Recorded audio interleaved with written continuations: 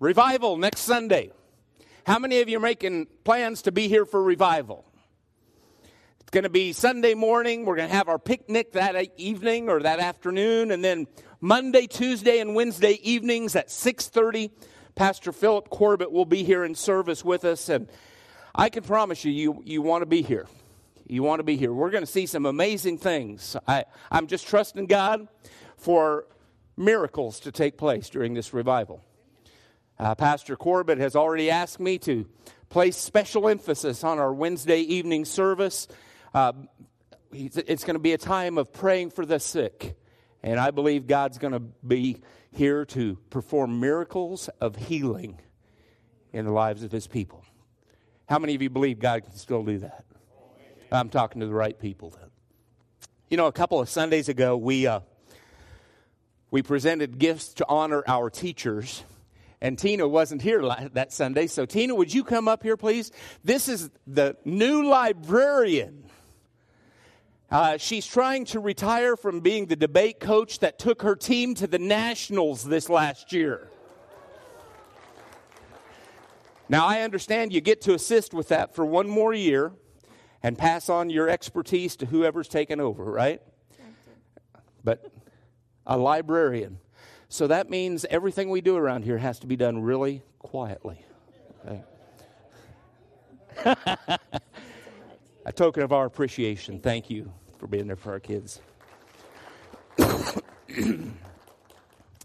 And, boy, this is probably the best of all. Happy Grandparents' Day. How many of you are grandparents? Just raise your hand.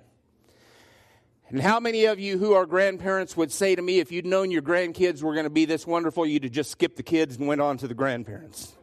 Amen.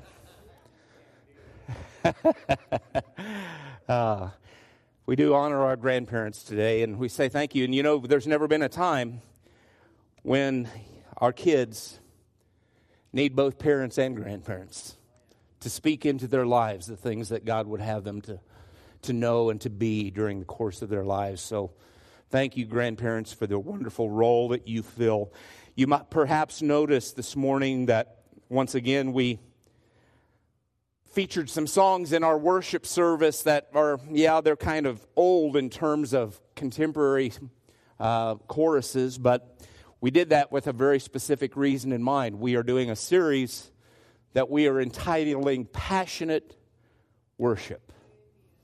Might have heard me say a couple of weeks ago that I have purposed in my life and ministry that every year I'm going to do a sermon series on worship and the importance of it. And by the way, our older children's church kids, you are dismissed to go to children's church. Melissa's back there waiting for you, and we'd love to have you go with her and just enjoy what she has for you today. Thank you, Melissa.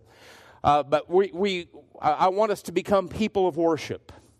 And I know that in the world in which we live, even though as those songs that we've been singing tell us that we were created to be instruments of worship, people of worship, in the lives that we live, sometimes it's difficult to remember the importance of worship. Worship isn't just something we do on a Sunday morning. You don't just live on Sunday morning, right? You live 7 days a week. And if you were created to be an instrument of worship, that means that you need to be a worshiper 24 hours a day, 7 days a week.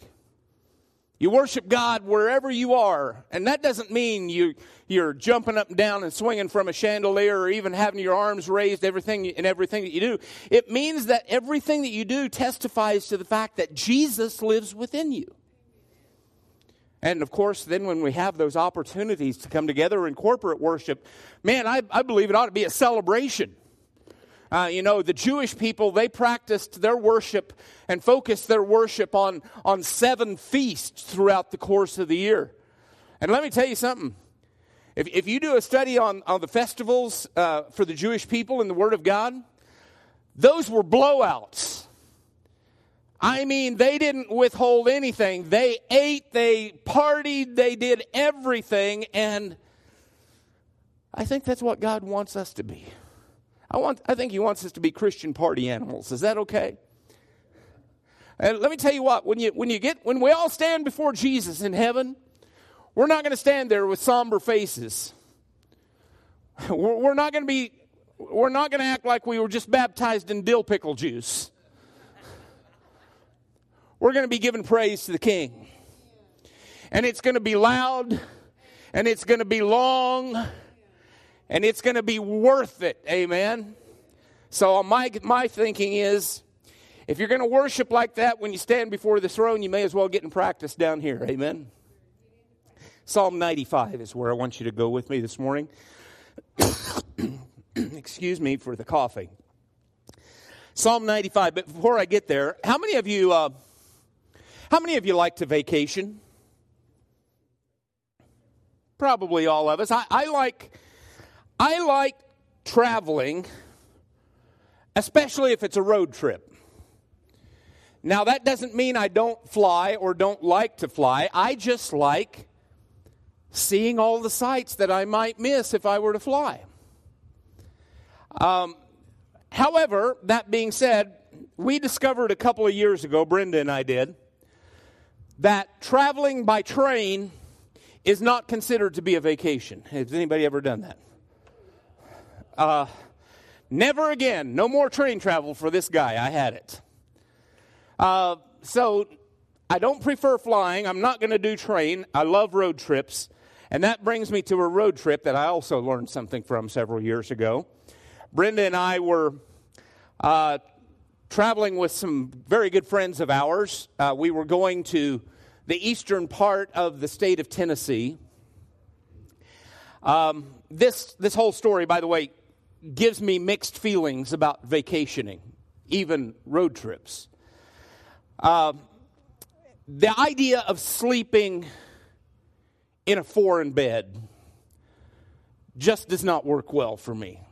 I don't do motels or hotels well because I guess I've become so accustomed to my bed at home, and you know, Brenda listened to the commercials that you see 15 times a day about MyPillow, and she got us those MyPillows, you know, and so everywhere that we go now, MyPillow goes with me. I'm used to it, but I'm not used to the bed, and sometimes staying in a motel or hotel can take the joy out of traveling.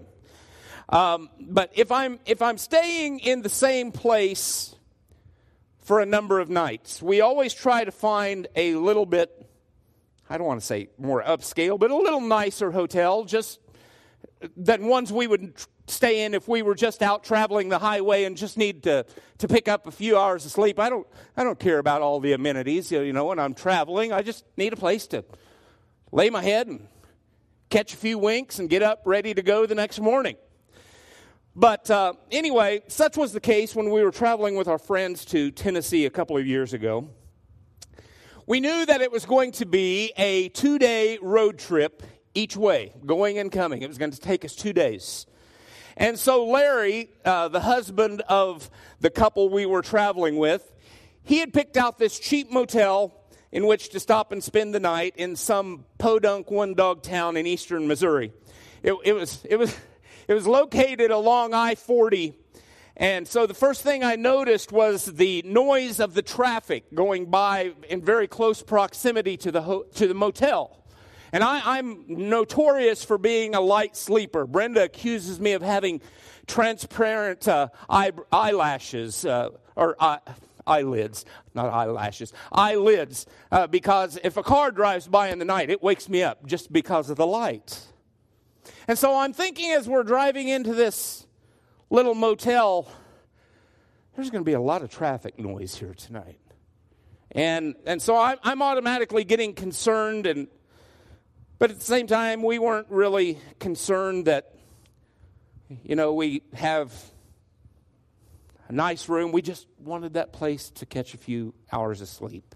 Now, I don't remember the name of the motel, and that's probably good just in case some of you have stayed there. But for the sake of my story, I'm going to call it the Dream Lodge Hotel. The signs out in front of the hotel motel actually made it look fairly inviting, but the mood changed when we went into the office to check in. Now, it was it was fairly late at night, and we knocked on the glass window, and the lady who responded to our knocking came to the desk, and she didn't have a smile anywhere to be found. And as a matter of fact, in all honesty, she looked bothered by the fact that we had interrupted whatever she was doing. So while waiting on Larry to check into his room, I started looking around the office of the motel, and I saw this printed sheet of paper with a bunch of warnings and restrictions and prohibitions about things that aren't allowed at the motel. I'll just share with you a couple that I remember. The first one said, if you say you have one person in your room and you have two, you're going to be kicked out. Another one, absolutely no check-ins after 11 p.m. So the first thing I did is I looked at my watch, and we were just not too far from 11 p.m., so maybe that explained the frown on her face. But the one that really got me, the one that really concerned me, it says, if you have an emergency, don't call the office. Call 911. Well, after I checked into our room, I figured out that was going to be hard to do because they didn't have any working phones. And so, I mean, I'm okay with the fact it's just a place to stay. But I got to tell you, after I saw all of that, I wasn't sure I wanted to stay there. I mean, who knows what might happen during the course of the night. The Dream Lodge, the Dream Motel, had 16 rooms, and I counted 13 rules and regulations.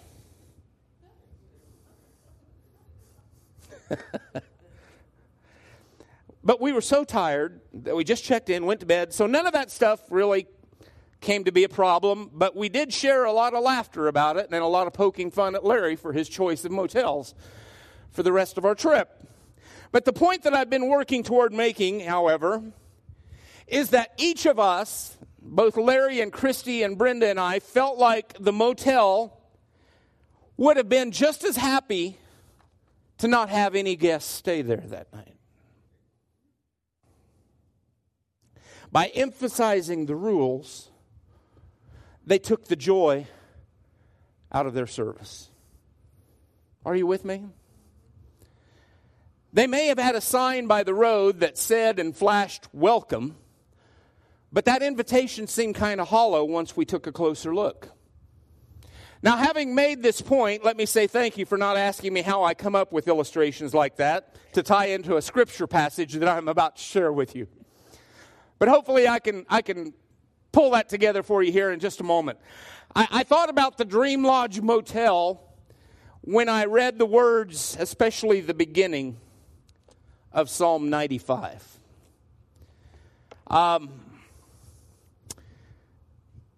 It begins with just a simple word. What is it? Come. Come. What a great word. You know, God longs for us to come into His presence. He's not concerned about laying down a bunch of rules and requirements for coming into His presence. But instead, Jesus talks about it in John chapter 4, verse number 23, when He said that God is seeking worshipers who will adore Him or worship Him in spirit and in truth. In other words, God is, when I say He's seeking, He's saying, come. Come to me. How many of you would be surprised if I told you that God desires our presence more than we desire His? That's why He created us. To fellowship with us. To communicate with us. And He sends out this invitation, come. He wants us to come without hesitation. Think about it. We're invited into the presence of the Creator of the universe. Now, obviously you figured out by now that what I'm trying to do in this sermon series is to paint for you a picture of how awesome God is. And in spite of how awesome He is, He wants us to be a part of His awesomeness. That's what worship is. Being a part of all that God is and all that God is doing. This is part 3 of the sermon series, Passionate Worship, and today I want to give you 6 characteristics of God's call to worship. You're already in Psalm 95, diligently waiting on me, so here we go. Come. Let us shout joyfully to the Lord. Shout triumphantly to the rock of our salvation. Let us enter His presence with thanksgiving. Let us shout triumphantly to Him in song. For the Lord is a great God, a great King above all gods. The depths of the earth are in His hand, and the mountain peaks are His. The sea is His, He made it. His hands formed the dry land. Come, let us worship and bow down. Let us kneel before the Lord our Maker, for He is our God, and we are the people of His pasture, the sheep under His care. But then the tone of the psalm changes. The psalmist says, today, if you hear His voice, do not harden your hearts as at Meribah, as on that day at Massah in the wilderness where your fathers tested me. They tried me, though they had seen what I did. For 40 years I was disgusted with that generation. I said, they are a people whose hearts go astray. They do not know my ways. So I swore in my anger, they will not enter my rest. Lord Jesus, thank you for your word. Thank you for your invitation, Lord, to come into your presence. Thank you, Lord, for making us worthy to stand in the presence of the King of Kings. Lord, anoint my words this morning. I pray in Jesus' name. Amen. First of all, worship is what I want to call collective. 3 times in verse number 1 and 2, we read the description, let us. Collectively, let us. There it is. Let us shout joyfully.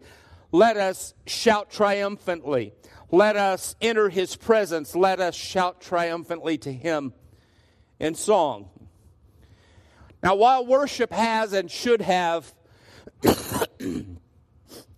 obviously a private element to it throughout the week, the psalmist here is stating that worship is designed to also be congregational, not merely individual. Secondly, worship is vocal.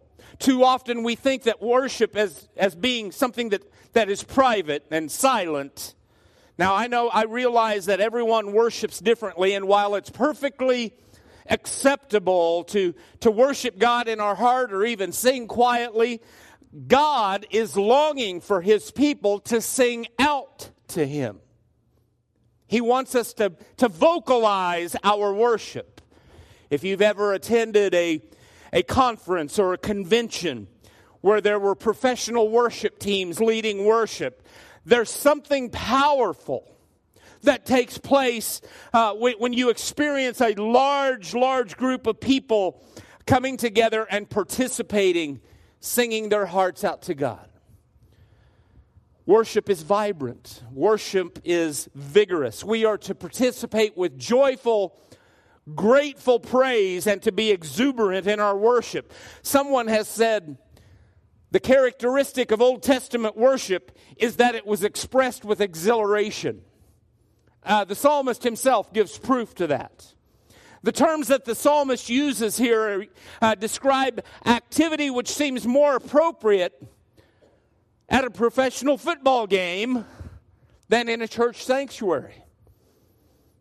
Now, I say that very specifically because If you've ever been to a football game, whether it be college football game or even some high school football games, but especially a professional football game, you see people doing things that they wouldn't be caught dead doing anywhere else. Cheering on their team.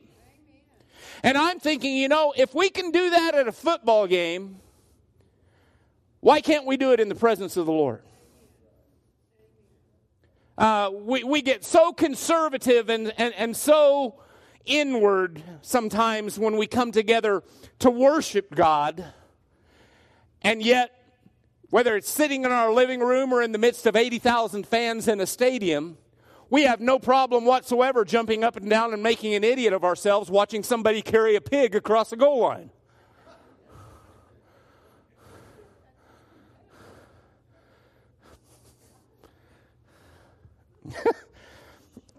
I better move on. When we're told to shout triumphantly in the second half of verse number 1, the Hebrew word that's used there literally means to raise a shout. This is what the people of Israel would do when they were anticipating a battle or celebrating a triumph in battle. If you go to Joshua chapter number 6, verse number 20, that familiar story of Jericho and the walls of Jericho getting ready to tumble to the ground. If you look at Joshua 6:20, when the Israelites were marching around those walls of the city of Jericho, the Bible tells us that the people shouted. The trumpets sounded. When they heard the blast of the trumpet, the people gave a great shout, and the wall collapsed. You think God doesn't hear our worship? It's also found in 1 Samuel chapter 4, verse number 5. There that we read that when the ark of the covenant of the Lord, his dwelling place, entered the camp, all the Israelites raised such a loud shout that the ground began to shake. Have you ever experienced that? I'll never forget September 11, 2002, 1 year after 9/11 and the horror that happened in New York City.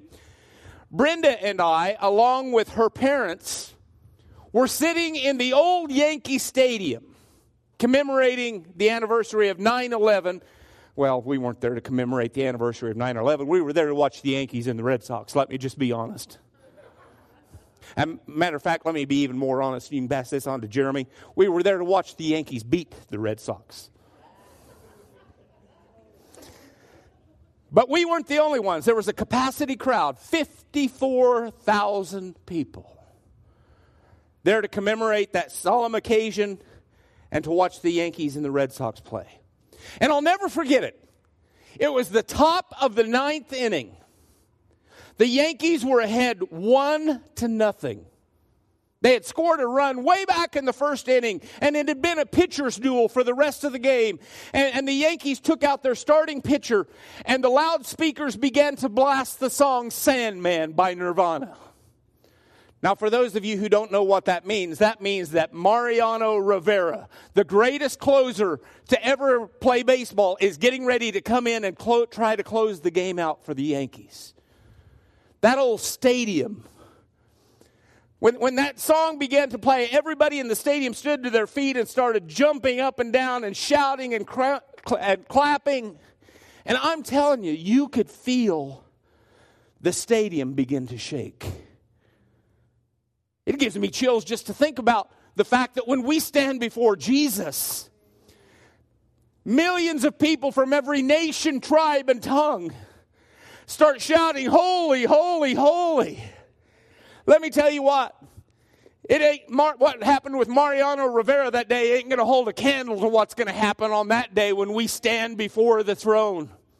You talk about chills running up and down your back. You're going to be a complete chill yourself because it's going to be such an amazing event. I can hardly wait. Friends, I don't know why our worship isn't as vibrant and vigorous as what we even see here in 1 Samuel chapter 4 when the Ark of the Covenant came into the camp.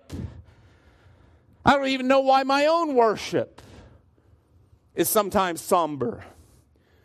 Maybe it's a cultural thing. Maybe that's maybe it's a sign of the times that we've become more introverted than we are extroverted.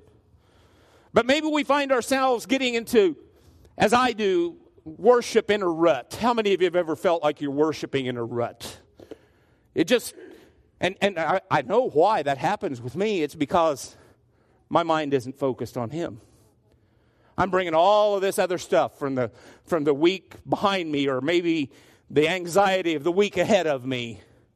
I'm bringing it into my worship experience, and I'm not locked into worship as I ought to be. And so I just kind of go through the motions and sing the songs, and I don't get anything out of it.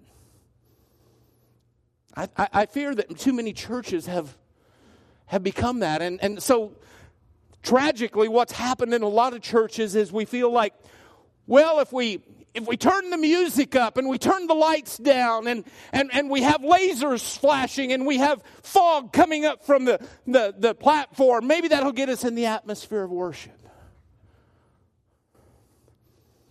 That's the way the world does it. I mentioned to you last week, as a pastor, one thing that really concerns me is that we've tried to bring the world into the church rather than the church influencing and impacting the world with our worship. Whether or not those things are fine or good, Jacob, I know you have some opinions on that. I certainly do. But I know this. I don't need all those things to worship Jesus. He alone is all I need to be in humble awe and surrender before Him. You know, maybe it's because we don't have the joy that we need in our hearts as we should have.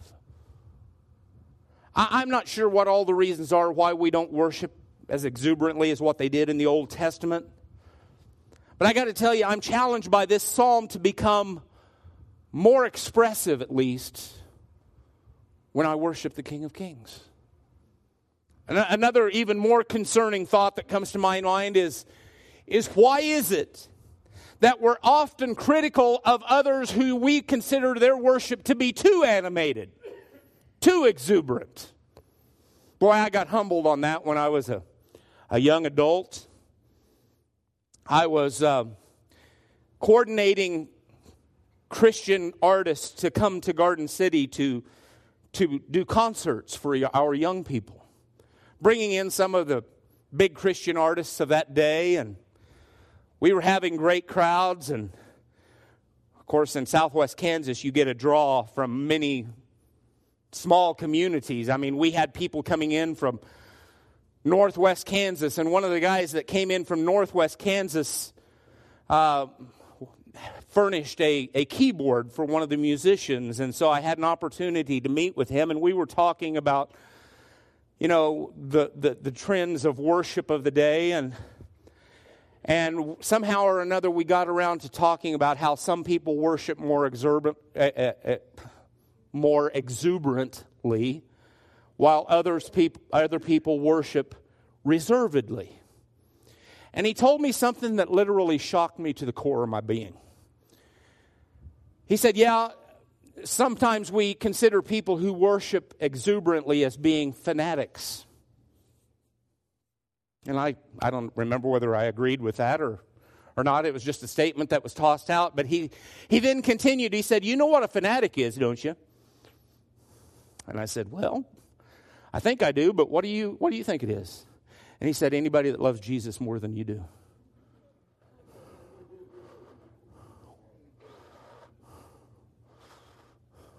Wow. Kind of changed my view of you tossing that term around too loosely from then on. Anybody that loves Jesus more than you do. I've never forgotten that. You know, our tendency has become to react against such worship.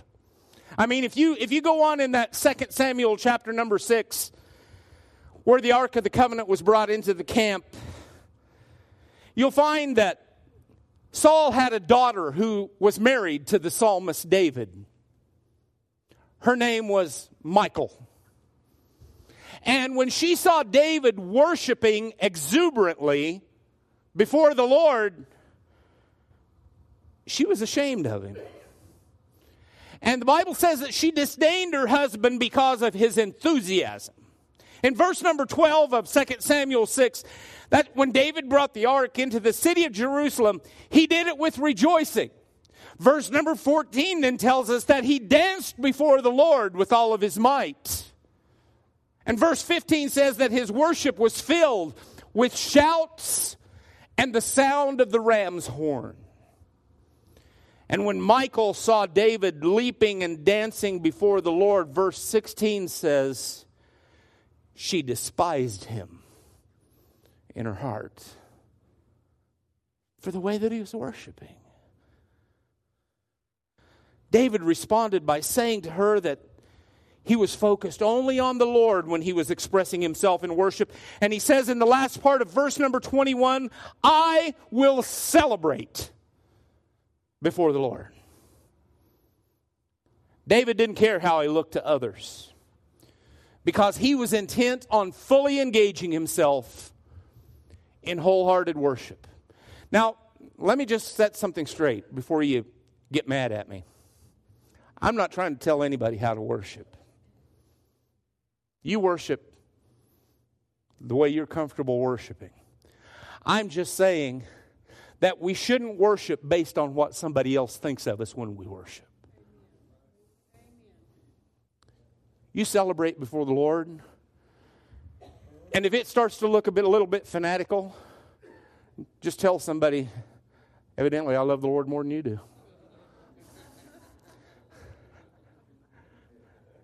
No, don't do that. Don't do that. In the same fashion, we are to collectively express our worship vocally with vibrance and with exuberance. When we sing songs of praise, we should shout at an incredible level out of joyful gratitude to the rock of our salvation. As Oswald Chambers, the great theologian, puts it, I love this. He says, a joyful spirit is the nature of God in my blood. Wow, that is right. A joyful spirit is the nature of God in my blood. When God himself so penetrates our lives that we are consumed by a desire to worship him, we shouldn't be able to help but break into joyful praise. What else can bring us more joy than knowing that we belong to God? We belong to him. He saved us. He's done so much for us. And the best part is that the best is yet to come. That would get an amen in some Baptist churches that I know of. The best is yet to come. The fourth thing, worship is God-centered. And this is a good reminder for us at this point in this message, because we're not to just get emotional. We're not just to sing loudly for our sake. Our focus should not be on how worship makes us feel. Our worship has to be centered on God.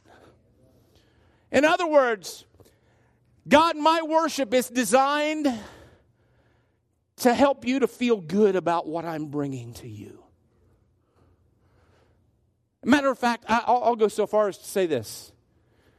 If your focus is on doing something because somebody else is doing something, you're doing it not out of a heart of integrity, because your worship is not on God. Your worship is not God-focused. It's on somebody else and what somebody else is doing. Notice those first two verses again. Shout joyfully to the Lord. Shout triumphantly to the rock of our salvation. Enter his presence with thanksgiving.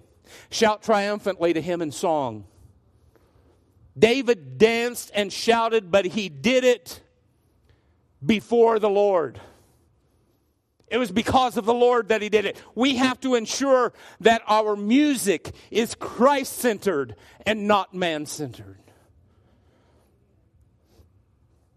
Instead of singing about how happy we are to be together worshiping God, the Psalms call us to sing directly to God. In other words, we're not to just talk about how we feel when we worship, but rather engage our body, our soul, our spirit, complete with our emotions, in a total preoccupation with the rock of our salvation. Focusing on God. John Piper, well-known pastor of the Bethlehem Baptist Church in Minneapolis, Minnesota, puts it this way. We believe that our joy shows the supremacy of God's value. If His greatness is the basis of our joy, then our joy is the evidence of His greatness.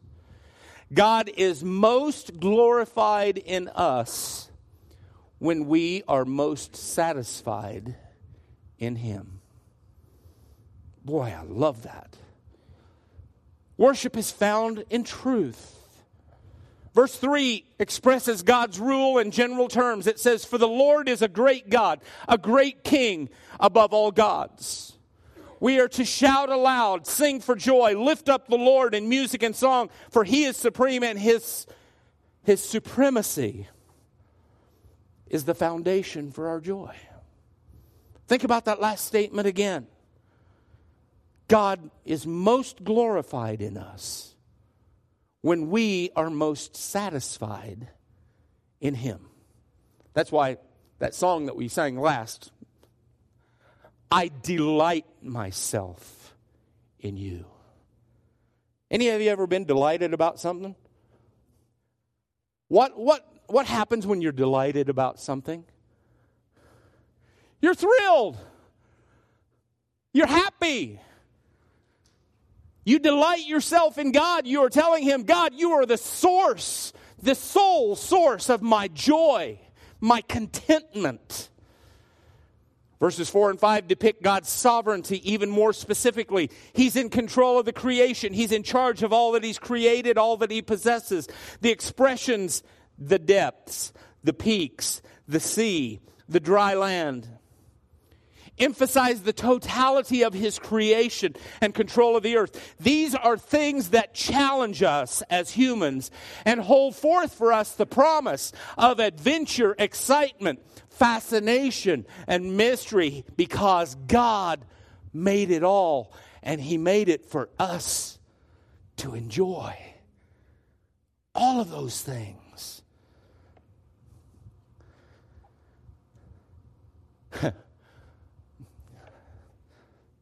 Let me just say this. I think I can say it right because I don't have it in my notes. The world is not only the work of God's hands, the world is in His hands. The world's in His hands. The reason I tell you that is because it's easy for us to become distracted in our worship when we hear all the junk that we hear on TV, on the news. Matter of fact, let me give you a suggestion. Quit watching the news. I'm not saying I want you to be disinformed. I'm just saying it's gotten to the point where you can listen to one station and get depressed, and what do? You go turn on another station so you can get depressed all over again. You ever notice they don't publish anything? It's always It's negative. Anne Murray used to sing a song, "Could anybody use a little bit of good news these days?" Boy, she needs to publish it again. What I'm saying to you, friends, is God's in control. I don't care what the news says. There's nothing that happens in this world that is beyond His control. It's all happening just as He planned it. Do we like it? Probably not. But that doesn't mean He's concerned. He's not resorting to plan B or C. He's got the world in His hands. And He's like the A-team that I referenced in part 1 of this sermon series. You're going to love it when His plan comes together. You are. Therefore, our collective, vocal, vibrant, God-centered rejoicing has to be founded on the truth of who God is and what He has done. Often we experience this wide range of God's creation when we go on a vacation. Back to my vacation illustration. When we see the depths, when we view something like the Grand Canyon, now keep in mind, I've never viewed the bottom of the Grand Canyon. I have to ask Brenda what it looks like. Because I ain't getting within 75 feet of that edge, I'm telling you. That's the honest to goodness truth. I'm standing back there 75 feet away from the edge, and Brenda's down there looking over like, and I'm thinking, are you crazy? So she has to tell me about these things, but back to my story. We see the beauty. We see the beauty in the depths. We see the beauty and the majesty of the Rocky Mountains in Colorado or the Grand Tetons in Montana. We witness the vastness of the Pacific Ocean when we visit our grandsons out in California. And in order to get there, we have to drive over 500 miles of the driest, dreary desert you've ever wanted to see.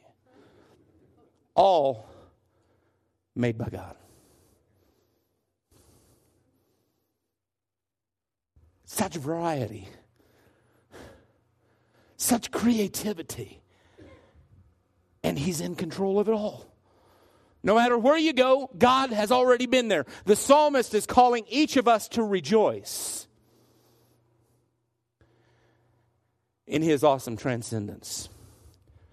But as I did when I read the scripture for you earlier, it's here that the tone of our worship must change. If you look again, beginning with verse number 6 and the last part and the first part of verse number 7, it does give us another invitation to worship. But this time it's a different kind of worship. It's a worship that we call reverence. Come, let us worship and bow down. Let us kneel before the Lord our Maker.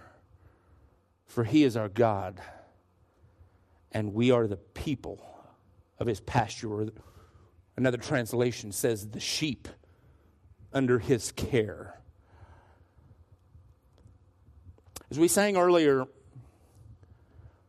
we're called now to worship the Lord in the beauty of His holiness. But notice the change in how the psalmist is writing. A change from enthusiastic and loud songs of joy to awe-inspired reverence and humility before God. He's moving from praise to prostration, that is, humbled silence before God. In verse 1 and 2, the worshiper stands in God's presence shouting forth praise. But now in verse number 6, the worshiper falls on his face before God in humbled silence. Worship, friends, involves both animated rejoicing and speechless reverence.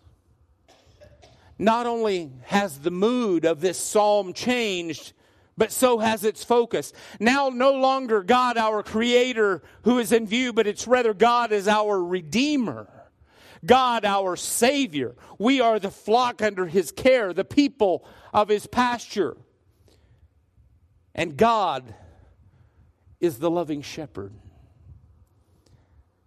The loving shepherd who pays such close attention that if 99 of us are engaged in worship, God's concern is with the one who's left the flock.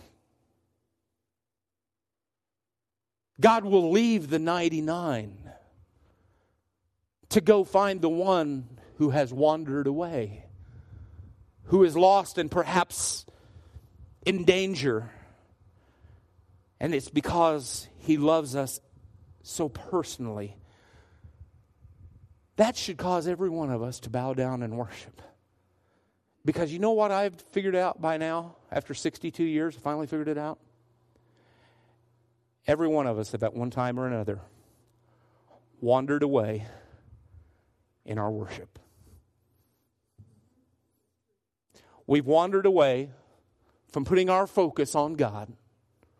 And it's caused us to miss the excitement and the exuberance of joyful worship. But, I mean, Jesus hit it right. He said, you know what? The cares of this life, they have an impact on us.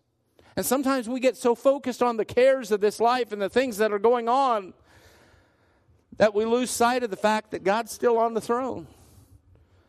And He is our loving shepherd. He's not content to leave us there. He's going to seek us out and He's going to restore us back to the worshipers that we were created to be. And bowing and kneeling helps us, this will sound kind of silly, but it helps us to get low before God, which is really the essence of worship. He's up here, we're down here. It's the picture of servants bowing in humility before the master. We accept our place before Him, that is humility, while acknowledging His place before us, His divinity. Both are necessary. Now, I find it interesting that the call for rejoicing is based upon God's sovereignty as creator in the first part of this psalm, and that the call for reverence in verse 6 is based upon our relationship with Him as our great shepherd. I would think that it should have been the other way around. That we would rejoice over our relationship with Him and then stand in awe because of the mighty deeds of His creation. That's what I would have thought, but that's why God put it on the heart of the psalmist to write this rather than me. But here's where it hit me. All of a sudden I figured it out. The deeper our relationship with God is, the more profound our sense of awe and reverence becomes. Do you get that? Think about that. The deeper our relationship with God is, the more profound our sense of awe and reverence before Him becomes. This happened on a couple of occasions. Let me give you a couple of scriptural examples of what I'm saying. It happened on a couple of occasions with the disciples.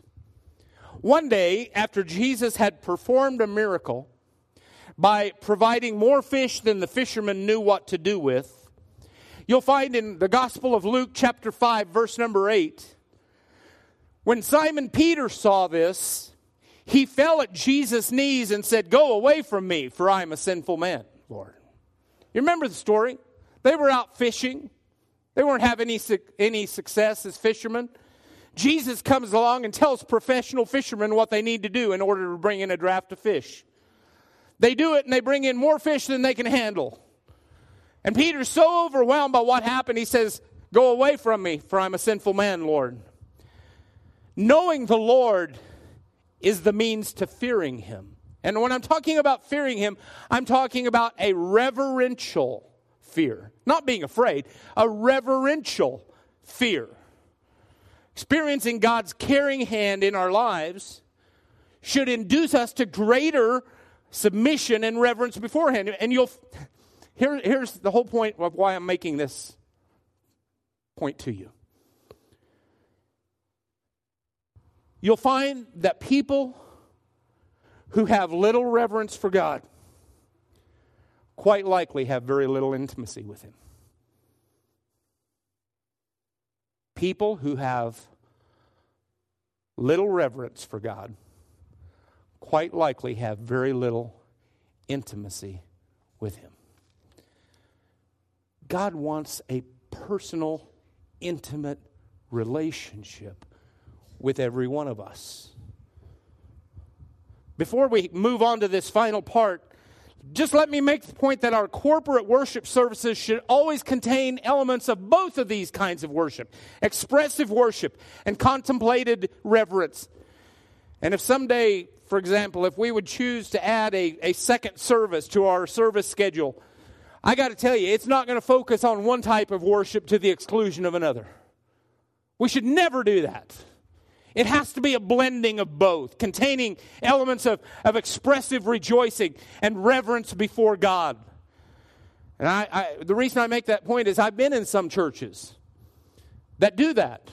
One church is one service is a rejoicing, contemporaneous outpouring of worship, and the other you could hear a pin drop because of the awe and reverence. Shouldn't be that way. You don't have two different types of services. You don't have two different types of worship. You have both. And they have to both occur at times in every church. Praise, prostration, shout, silence, happiness, holiness, rejoicing, and reverence. Quickly moving to a close. Verse 7 is a transition. The psalmist says, today if you hear his voice. On the one hand, that concludes the first part of the psalm, but at the same time, it also serves as an introduction to the final call of the invitation, and that is a call to respond. I don't know if any of you have the Message translation. If you have your smartphone, you can switch it to the Message translation for what I'm getting ready to say to you. But on that verse 7, I love the Message translation because it puts it this way. Drop everything and listen. Listen as he speaks, and don't turn a deaf ear. Drop everything and listen. There's also a change in the speaker. In the first 7 verses, the psalmist has spoken, and now in verse 8, we start to hear from God himself speaking, and he warns us against the dangers of a hardened heart. Look again at verses 8 through 11. Do not harden your hearts as at Meribah, as on that day at Massah, in the wilderness where your fathers tested me. They tried me, though they had seen what I did. For 40 years I was disgusted with that generation. I said, they are a people whose hearts go astray. They do not know my ways, so I swore in my anger, they will not enter my rest. Essentially, what God wants in worship, friends, is this. That we would listen to his voice, and more than just coming together to sing, to live out what we hear from God. To live out what we hear. That's why we look at our entire service. Jacob leading us in the singing, the giving, the preaching, the praying. It's all worship. Worship is listening and responding to God's word as it goes forth in action, in word, in song, in giving. And God warns us. He warns us against the danger of developing a hard heart. And he does it by using a couple of illustrations from the nation of Israel's history. Specifically, God is referring to what happened when those who escaped slavery in Egypt, those who were a part of the Exodus from Egypt, they started journeying toward God's promised land, but they never did get to possess the promised land. Do you know why? Because they had to wander in that desert for 40 years. Do you know why they had to wander? Well, that's a $100,000 question, isn't it? The reason why they had to wander. Massah and Meribah are not just geographical names that God tosses out here. They refer to two evils that took place, both of which characterize the conduct of God's people on their way to the promised land who had developed what I like to call hardening of the arteries.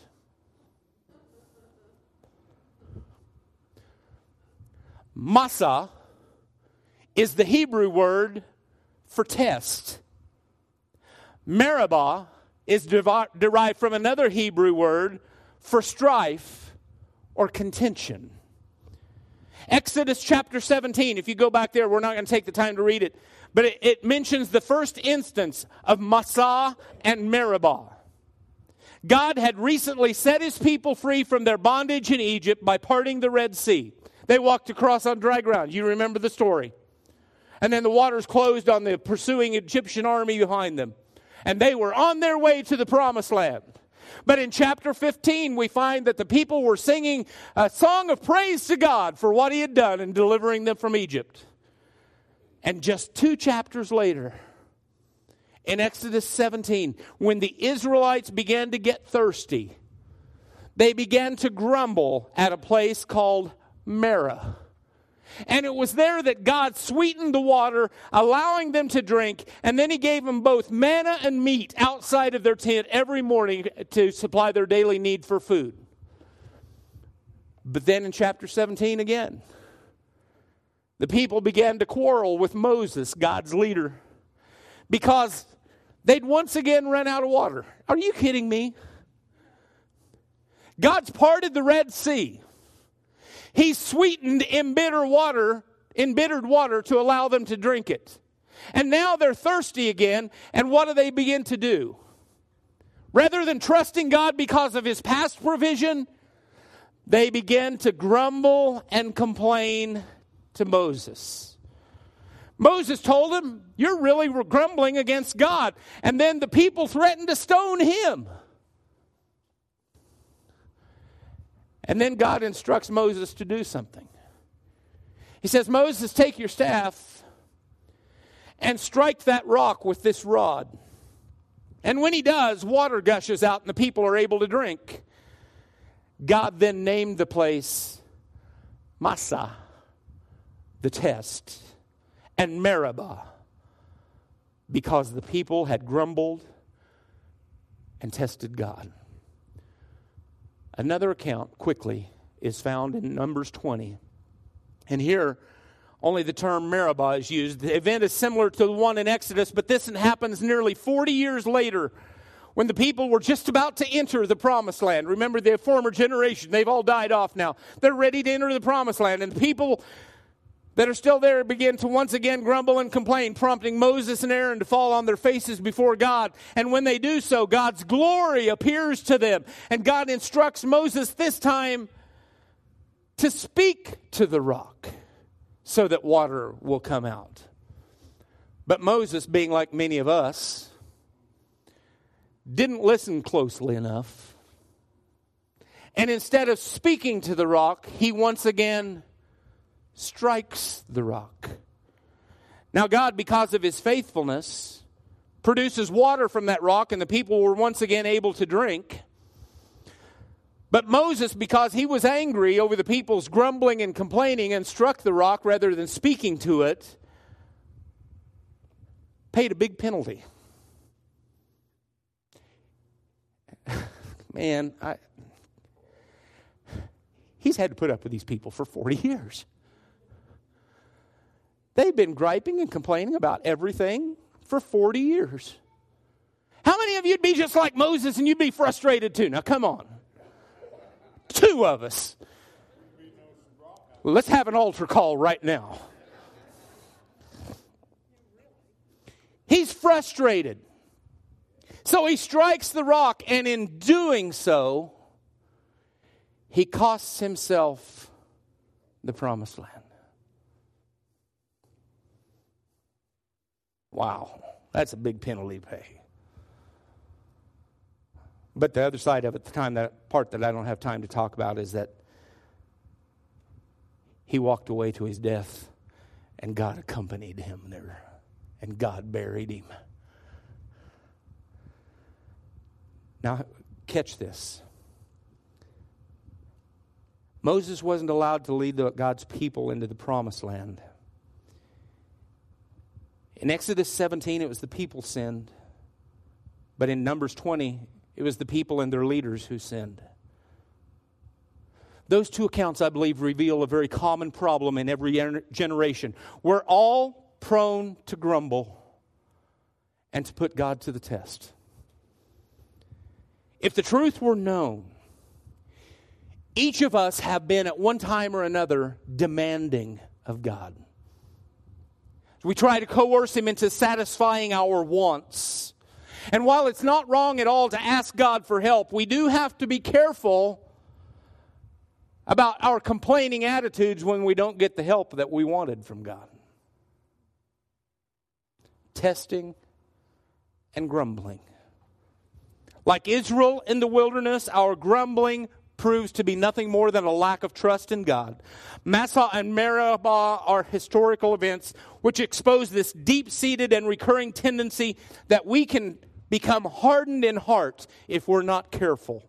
That's why the psalmist says, do not harden your heart. That's why God says through the psalmist, do not harden your heart. The word as indicates that it's a Massah-like attitude of heart which God despises. So what's the ultimate message of the psalm? Worship, both by rejoicing and reverence. Our worship is based on God's sovereignty as creator. And if we worship God as our shepherd, then we have to follow him as the sheep of our pasture.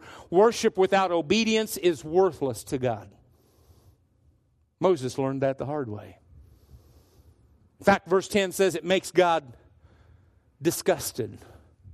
Failure to worship through our obedience causes our hearts to harden, which is repulsive to God and destructive to us. Worship team, would you come? I don't know if you've ever read any of the writings of renowned Christian author Leonard Sweet. Not only read a couple of his books, but I've had the privilege of seeing him in person. Leonard Sweet said something at a conference that I was a part of that stuck with me. He says, we like to sing and praise God, but often we don't want to go beyond that. And here's what he said, the quote that has stuck with me. Our pews, or in our case, our chairs, are occupied by people who want to be moved, but who don't want to move. Did you catch that? Our chairs are occupied by people who want to be moved, but who don't want to move. Let's make sure our worship always leads to action. Always leads to action. Come to our worship services. Whenever we gather together, come not wanting to be moved, but with a commitment to move and do whatever it is that God calls us to do. Would you bow with me, please?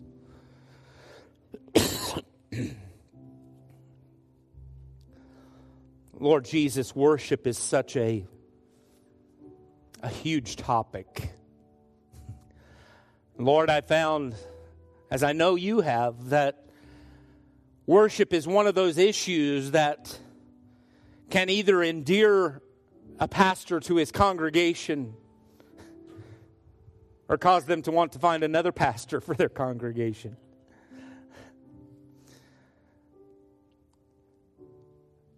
More divisions, more disagreements, more decisions to leave one church to go to another have come about as a result of worship than probably any other topic. And God, forgive us for that. Because true worship has never been nor ever will be about how we feel. True worship is how you feel in response to our action of rejoicing and reverence before you.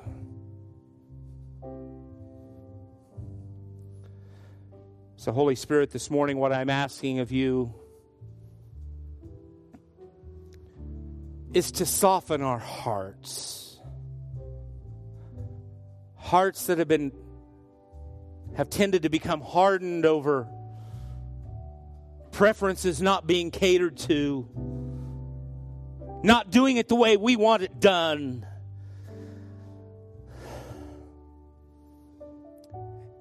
And Lord, if that's the attitude of our hearts, we've missed the whole point. We've missed it. Worship is all about you, Jesus. Help us to condition our hearts under the leading and guidance of your Holy Spirit to worship you in spirit and in truth from the depths of our hearts for who you are. Lord, it's difficult to separate who you are from what you do for us. But Lord, somehow in that mixture, we come to this understanding that who you are and what you do for us is all intertwined, and it's out of our gratitude for all of that, who you are, and all that you've blessed us with, that we worship you this morning.